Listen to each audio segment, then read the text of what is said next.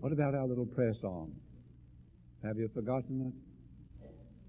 Shall we sing it over together? I want, dear Lord, a heart that's true and clean, a sunlit heart with not a cloud between, a heart like thine, a heart divine, a heart as white as snow. On me, dear Lord, a heart like this bestow. All together. I want, dear Lord, a heart that's true and clean, a sunlit heart with not a cloud between, a heart like thine, a heart divine, a heart as white as snow. On me, dear Lord, a heart like this bestow. You know that very first word, want. I want. How much do we want? How much do we want a heart like his? Listen, I was reading this morning. It is our privilege to grow more and more like him every day.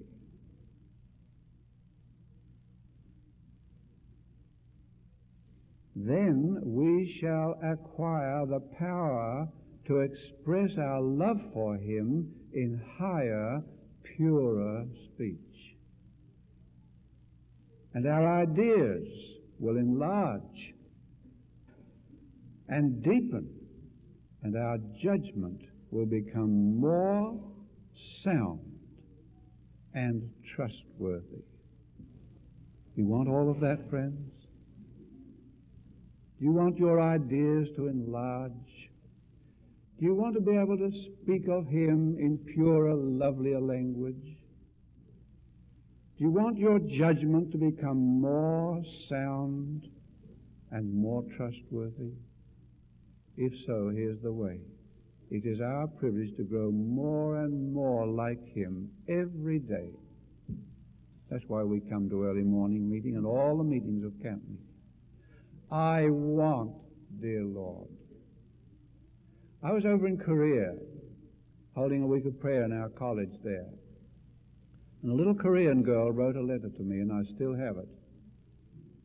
It's pages and pages of all these Korean characters that I couldn't begin to understand.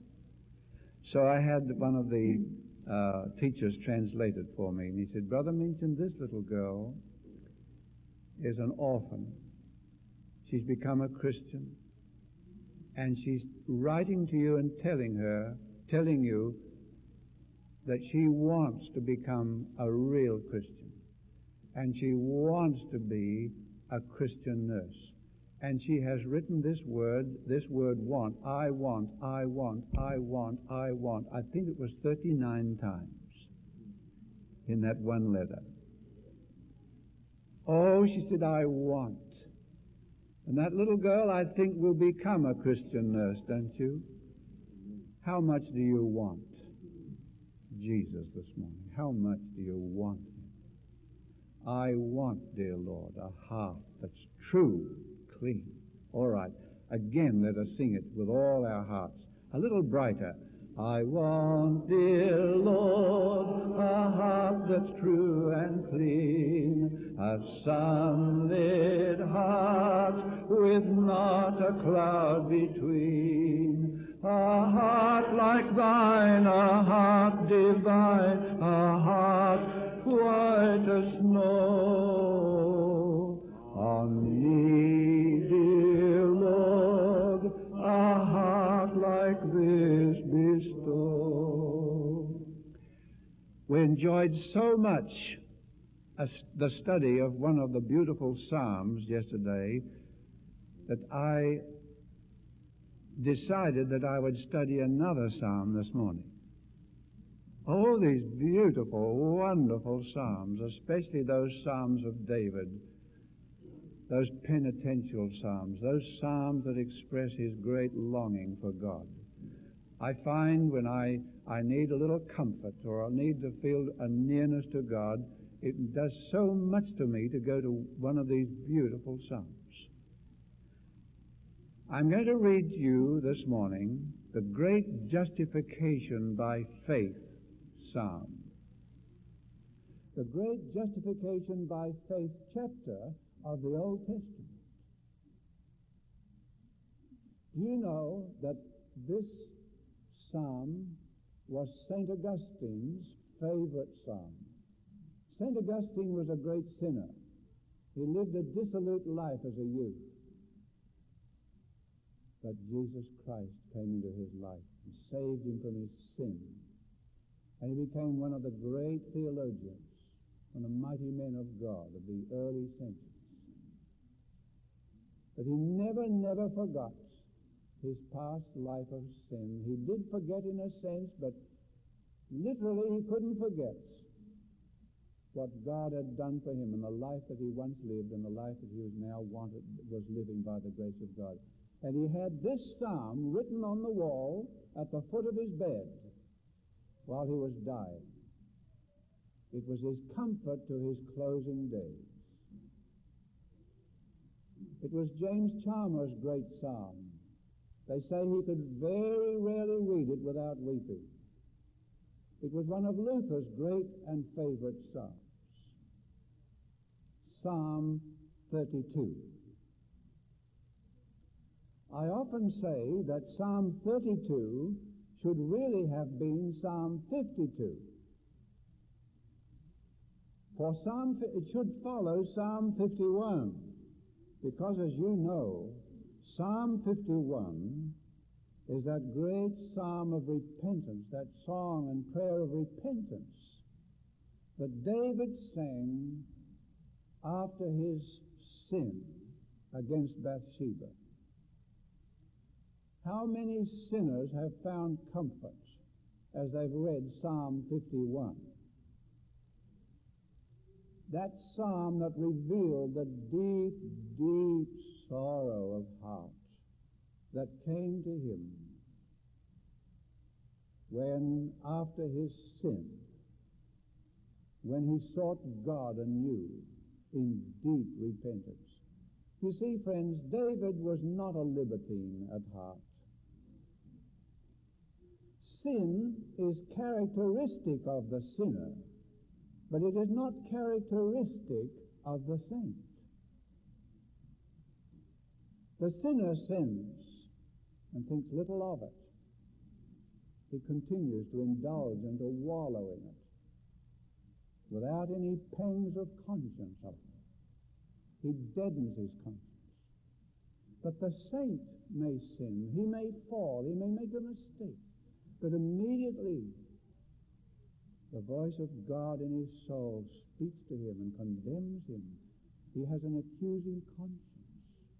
Do you know, friends, that sinning saints suffer? Do you know that guilt because of sin is one of the great causes of physical, mental, and psychological and nervous illness today?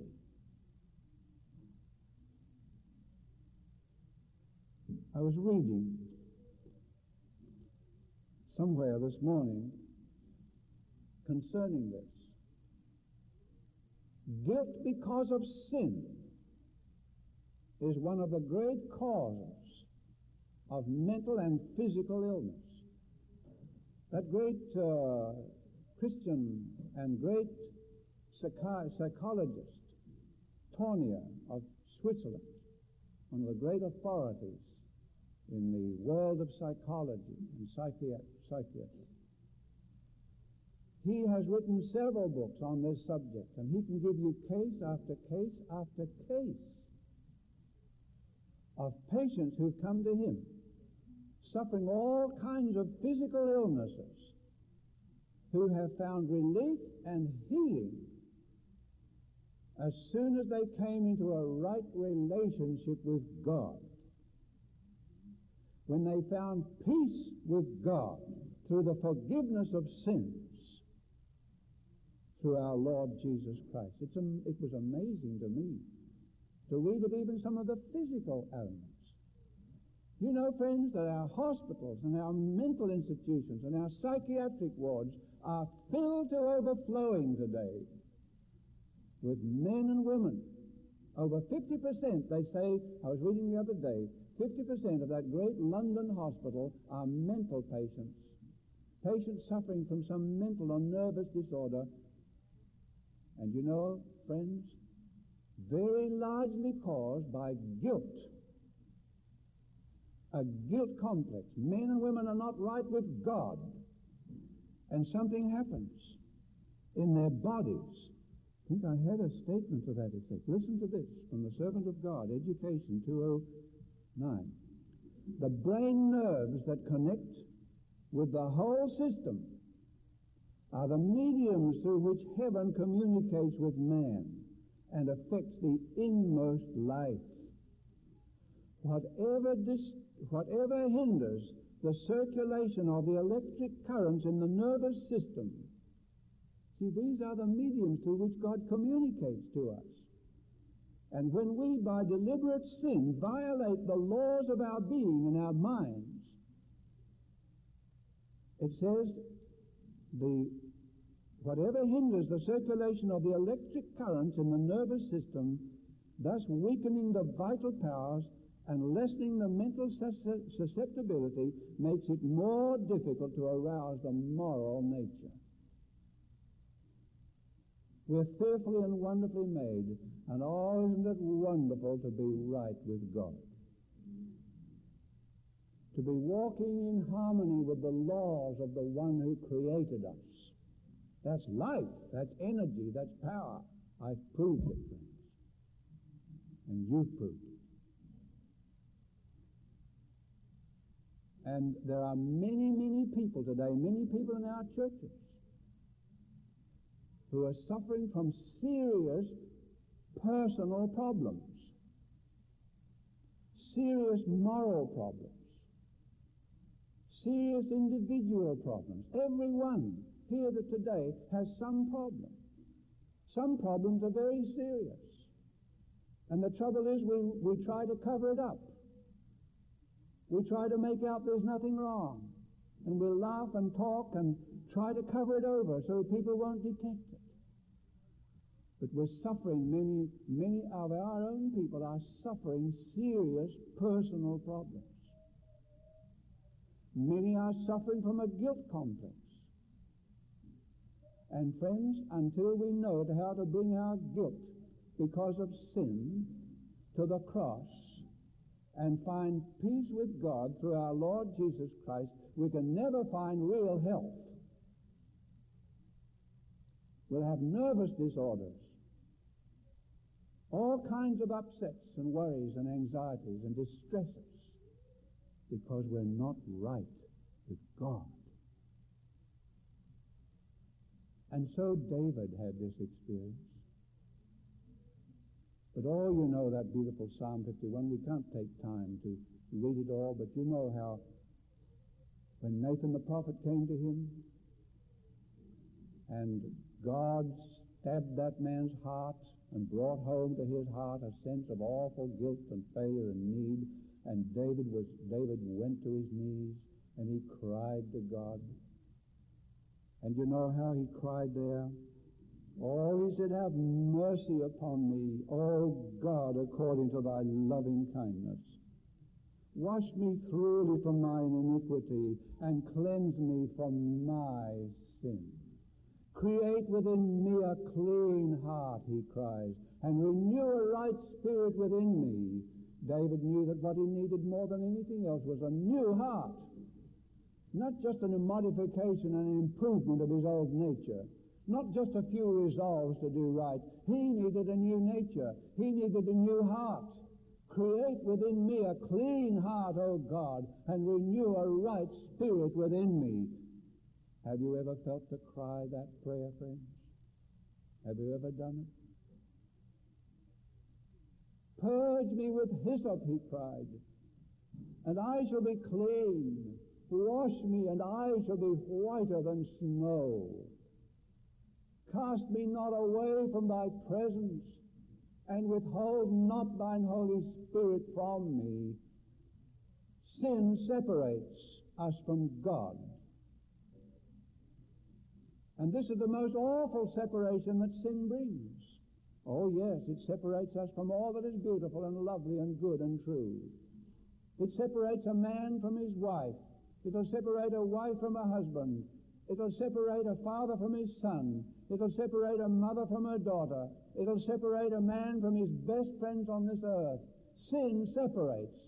And the most awful separation of all, my friends, is that it separates us from God. And David feared that more than anything else. Cast me not away from thy presence. He feared that his sin was so awful, so terrible, that he was forever banished from the presence of God. And now he cried in deep repentance. David's sin was great, but his repentance was greater still. God couldn't excuse it in him. He cannot excuse it in any one of us, friends. Let's not make excuses for our sins.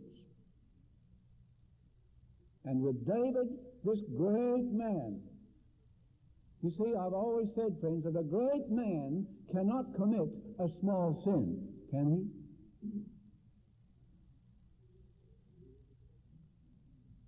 This is the psalm of David's repentance. And friends, there's no way back to God but by the way of tears and repentance.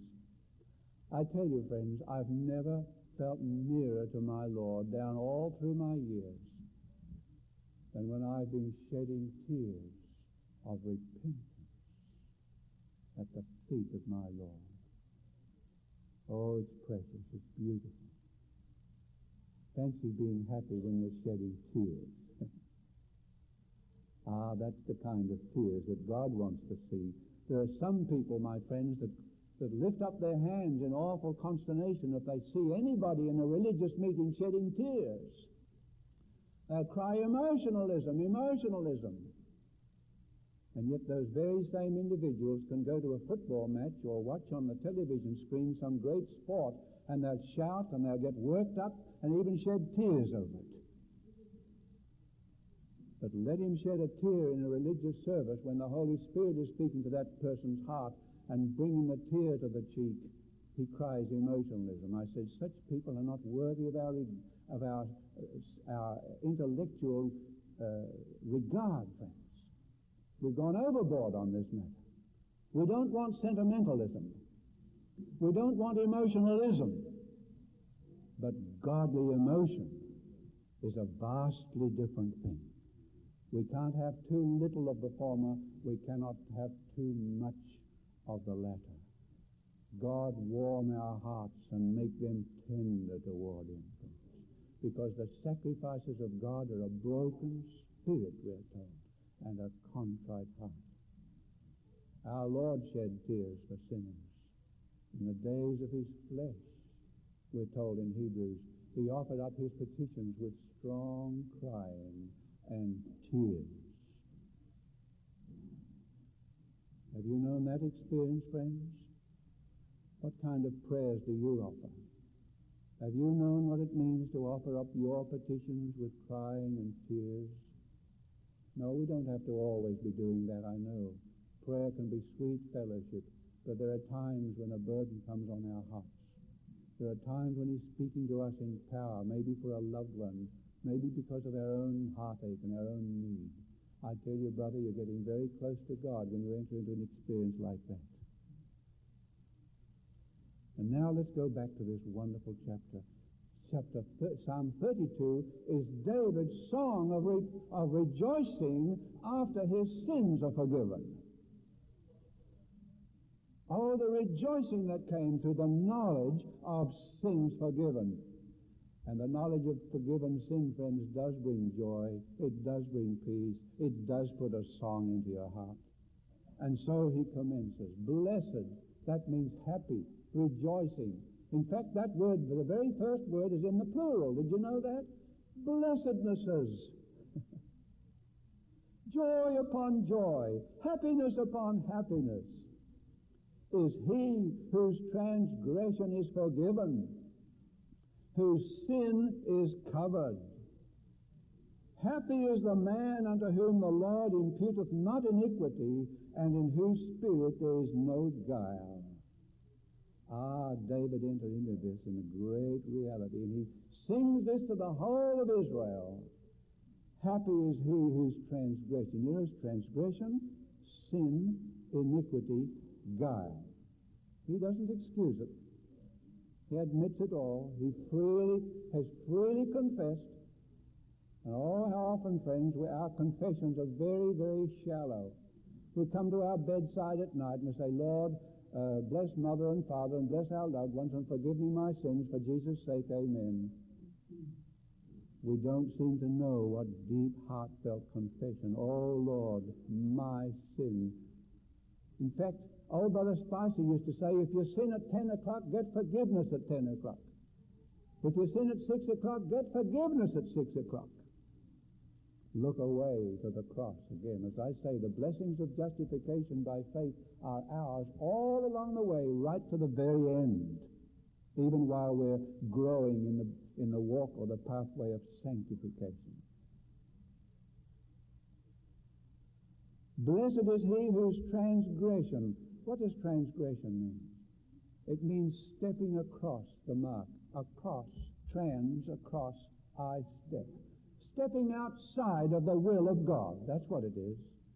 The Christian life, my brother and sister, is a narrow pathway that leads clear through to the city of God. And I have thought of it this way many times, that the Christian life is walking within the will of God through the power of the indwelling Christ. What did it say, the Scripture say of Jesus? I delight, let's say it together, I delight to do thy will, O my God. Yea, thy law is within my heart. Do you delight to do his will? Oh, the precious, the delicious will of God. Revealed in his word, revealed in those beautiful counsels of his Spirit, in the spirit of prophecy. Revealed to us by his will, by his Spirit, his Holy Spirit. I delight to do thy will. And so, my friends, he stepped outside of the will of God. And he said, happy is he whose transgression is forgiven. You know that happiness, friends? Therefore, being justified by faith, we have peace with God. Don't cover it up, friends. Don't excuse it. Be honest with yourself. Be honest with God. Whose sin is covered. What is sin? It's missing the mark. It's falling short of the glory and the will and the power and the righteousness and the holiness of God. So, my friends, that's something more than an act. It's an attitude. It's a condition of the heart. Some people think if they overcome this act and this wrong sin and this wrong sin, they're okay. Oh, my friends, we don't seem to have any understanding of the glory of God and his holy nature and his holy character, how far we daily fall short of his holiness and his will, his perfection. And so there again, the blessings of justification must be mine, because there's life in a look. You know, you're all familiar with that very beautiful statement that's been such a comfort to me. When it is in the heart to obey God, when efforts are put forth to this end, Jesus accepts this disposition and effort as man's best service, and he makes up for the deficiency with his own divine merit.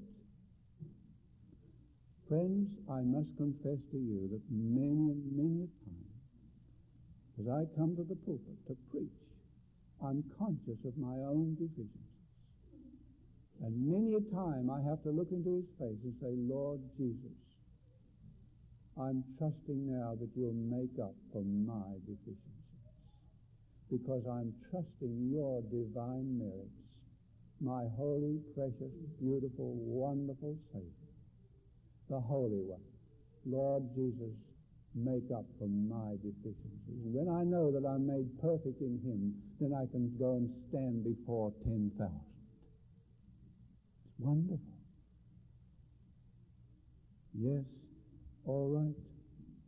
Blessed is the man whom the Lord imputeth not iniquity.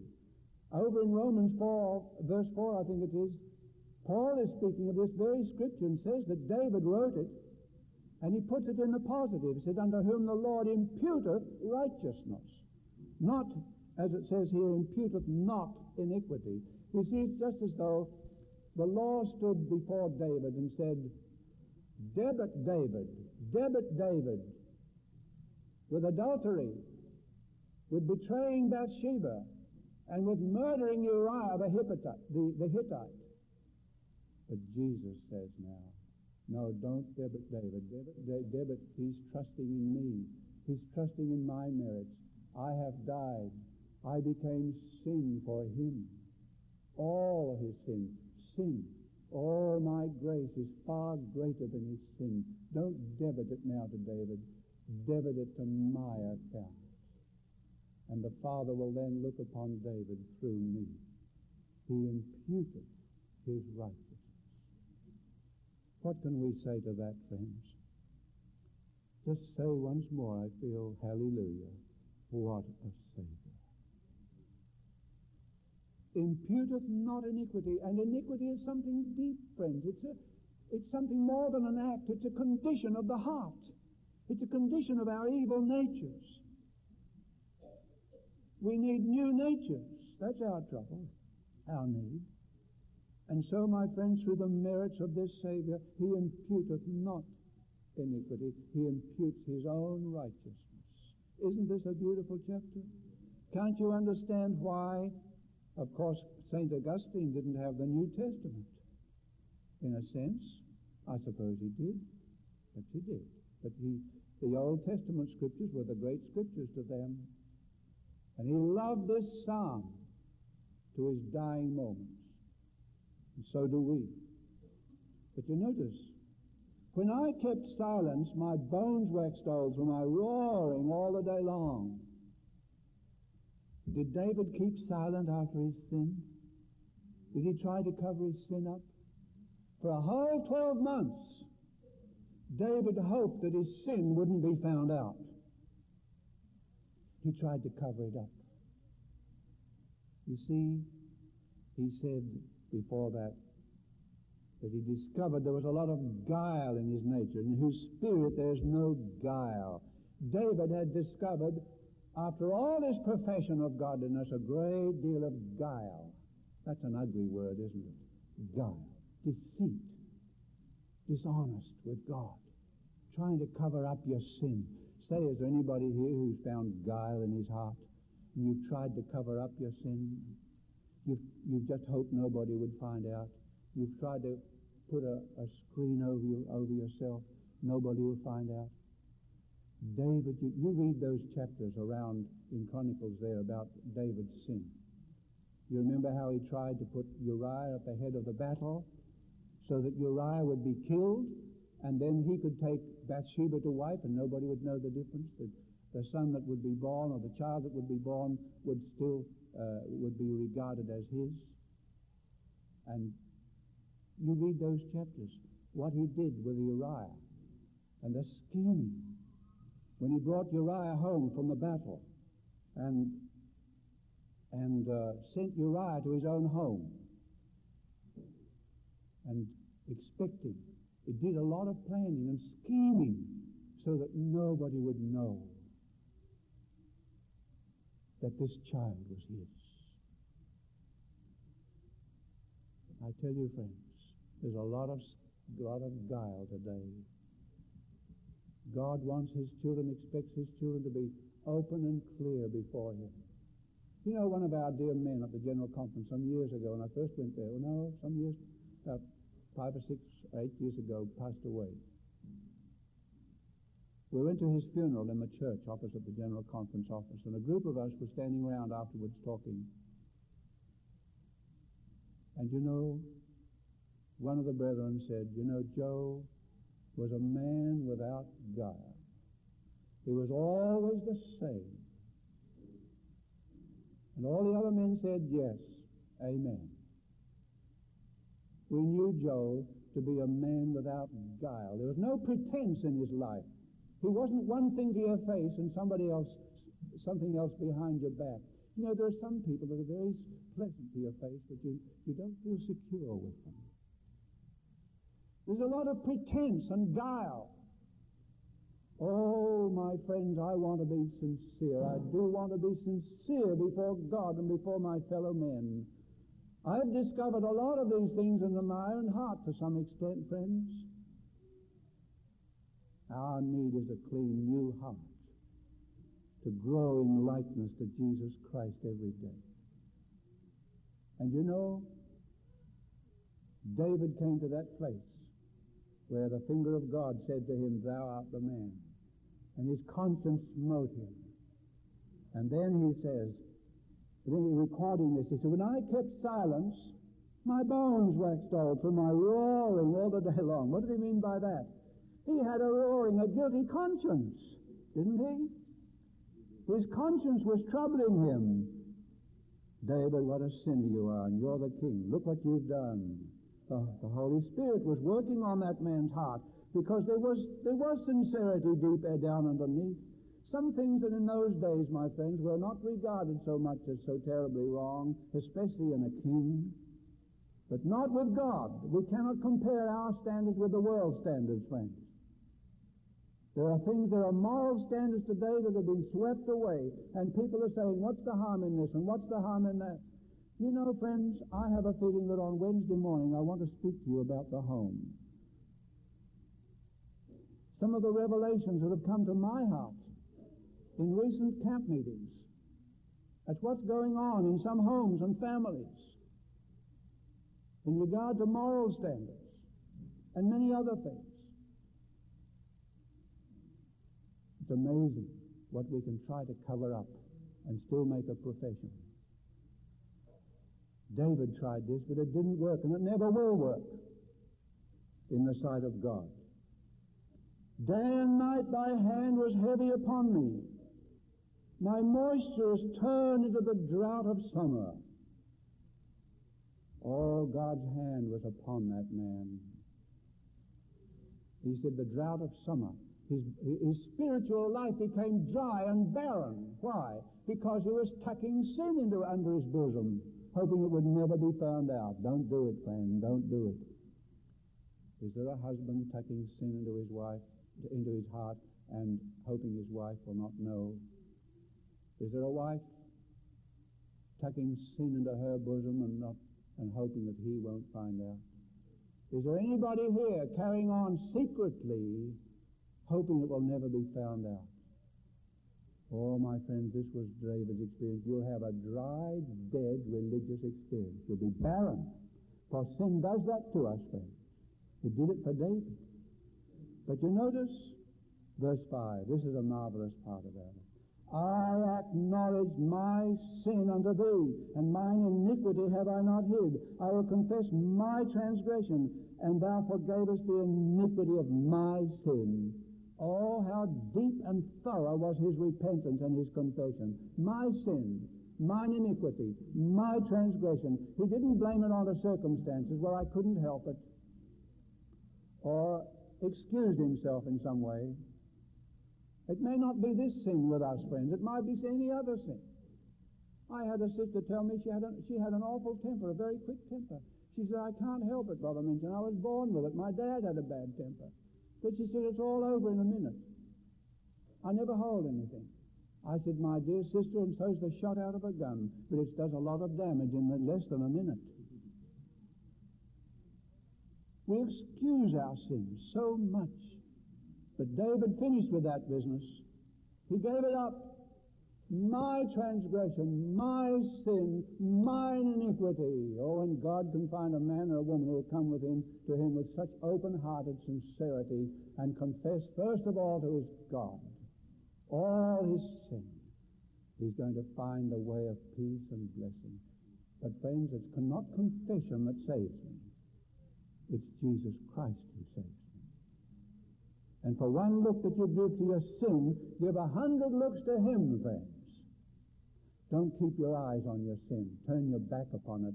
For God says, I will forgive, I will forget, I will cleanse, I will wash you, I will purge you, I will make you whiter than snow. Isn't it all glorious, friends? Yes. For this shall everyone. I just want to mention, friends, there are some people who cannot acknowledge a mistake. I want to dwell on this, and perhaps more on Wednesday morning. There are some husbands that have never been known to admit a wrong, either to God or to their wives or to their families.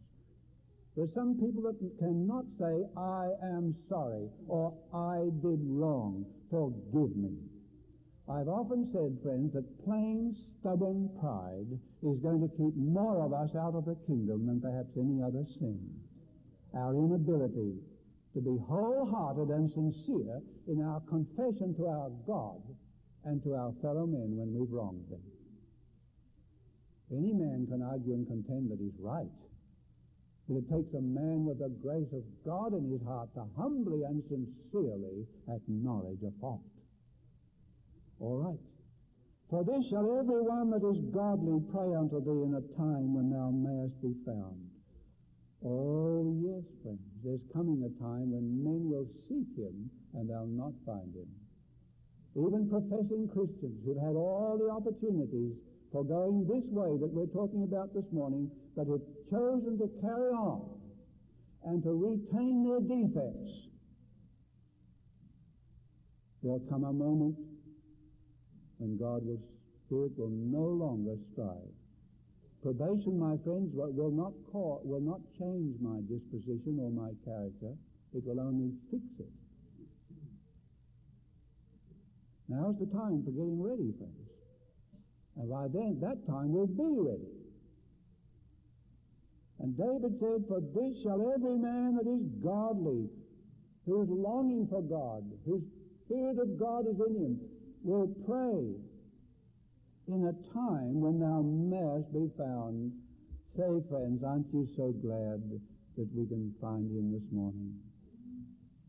Aren't you so glad that His Spirit is still speaking to us, calling us, come up higher, come closer? My heart responds to this thought this morning. I can still find Him. He's still there. But don't play with this thought, friends. Sin can deaden us and harden our hearts to the place where we lose a desire to find Him. All right. And you notice in verse 7, I'll just hurry through, thou art my hiding place. Thou art my hiding place. Isn't it wonderful to have a hiding place? Yes. Thou shalt preserve me from trouble. Thou shalt compass me about with songs of deliverance.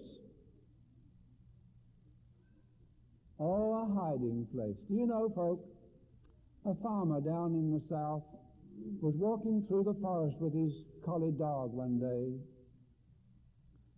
and a jackrabbit ran across the path, and the dog chased him, ran into the forest there.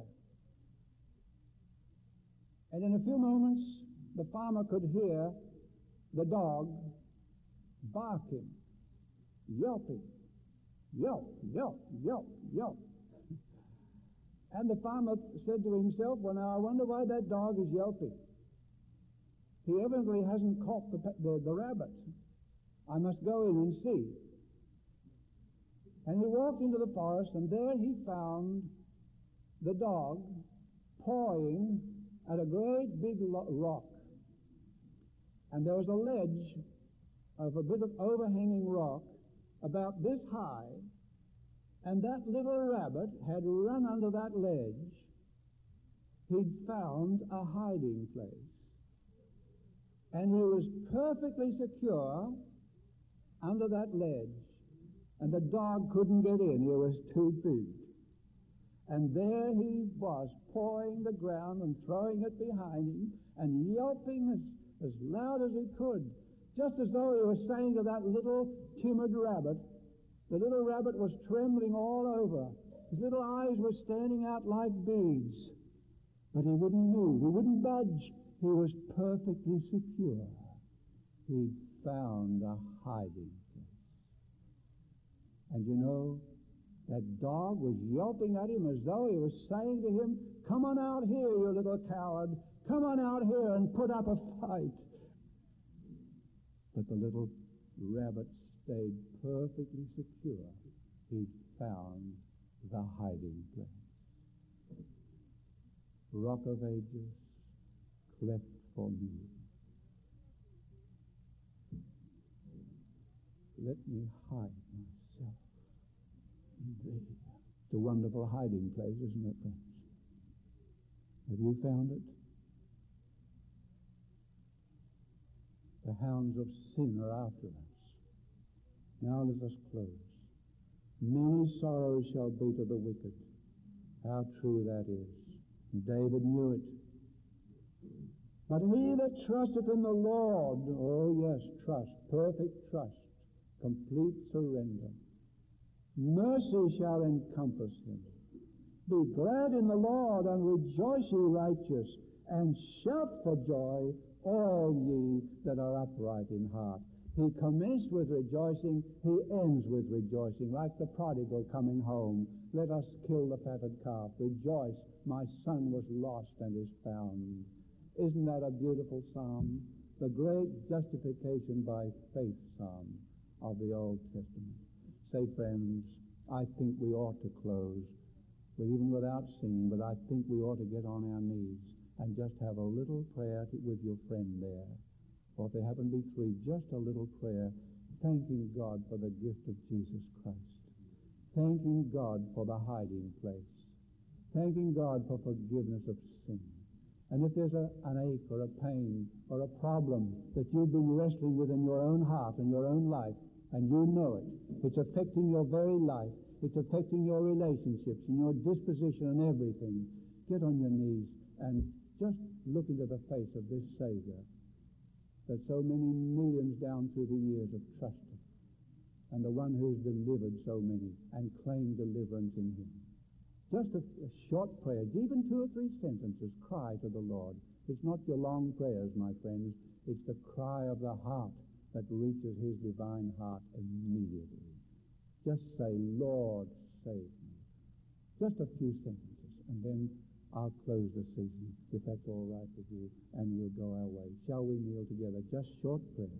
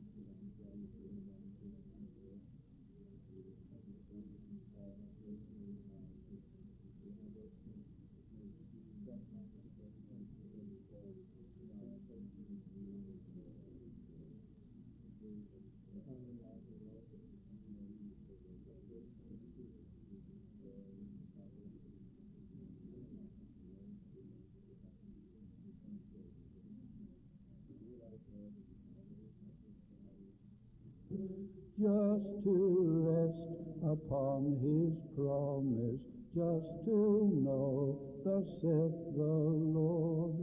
Jesus, Jesus, how I trust him, how I've proved him o'er and o'er. Jesus, Jesus, precious Jesus, oh, for grace to trust him more. Shall we rise? Thank you, friends. God bless you.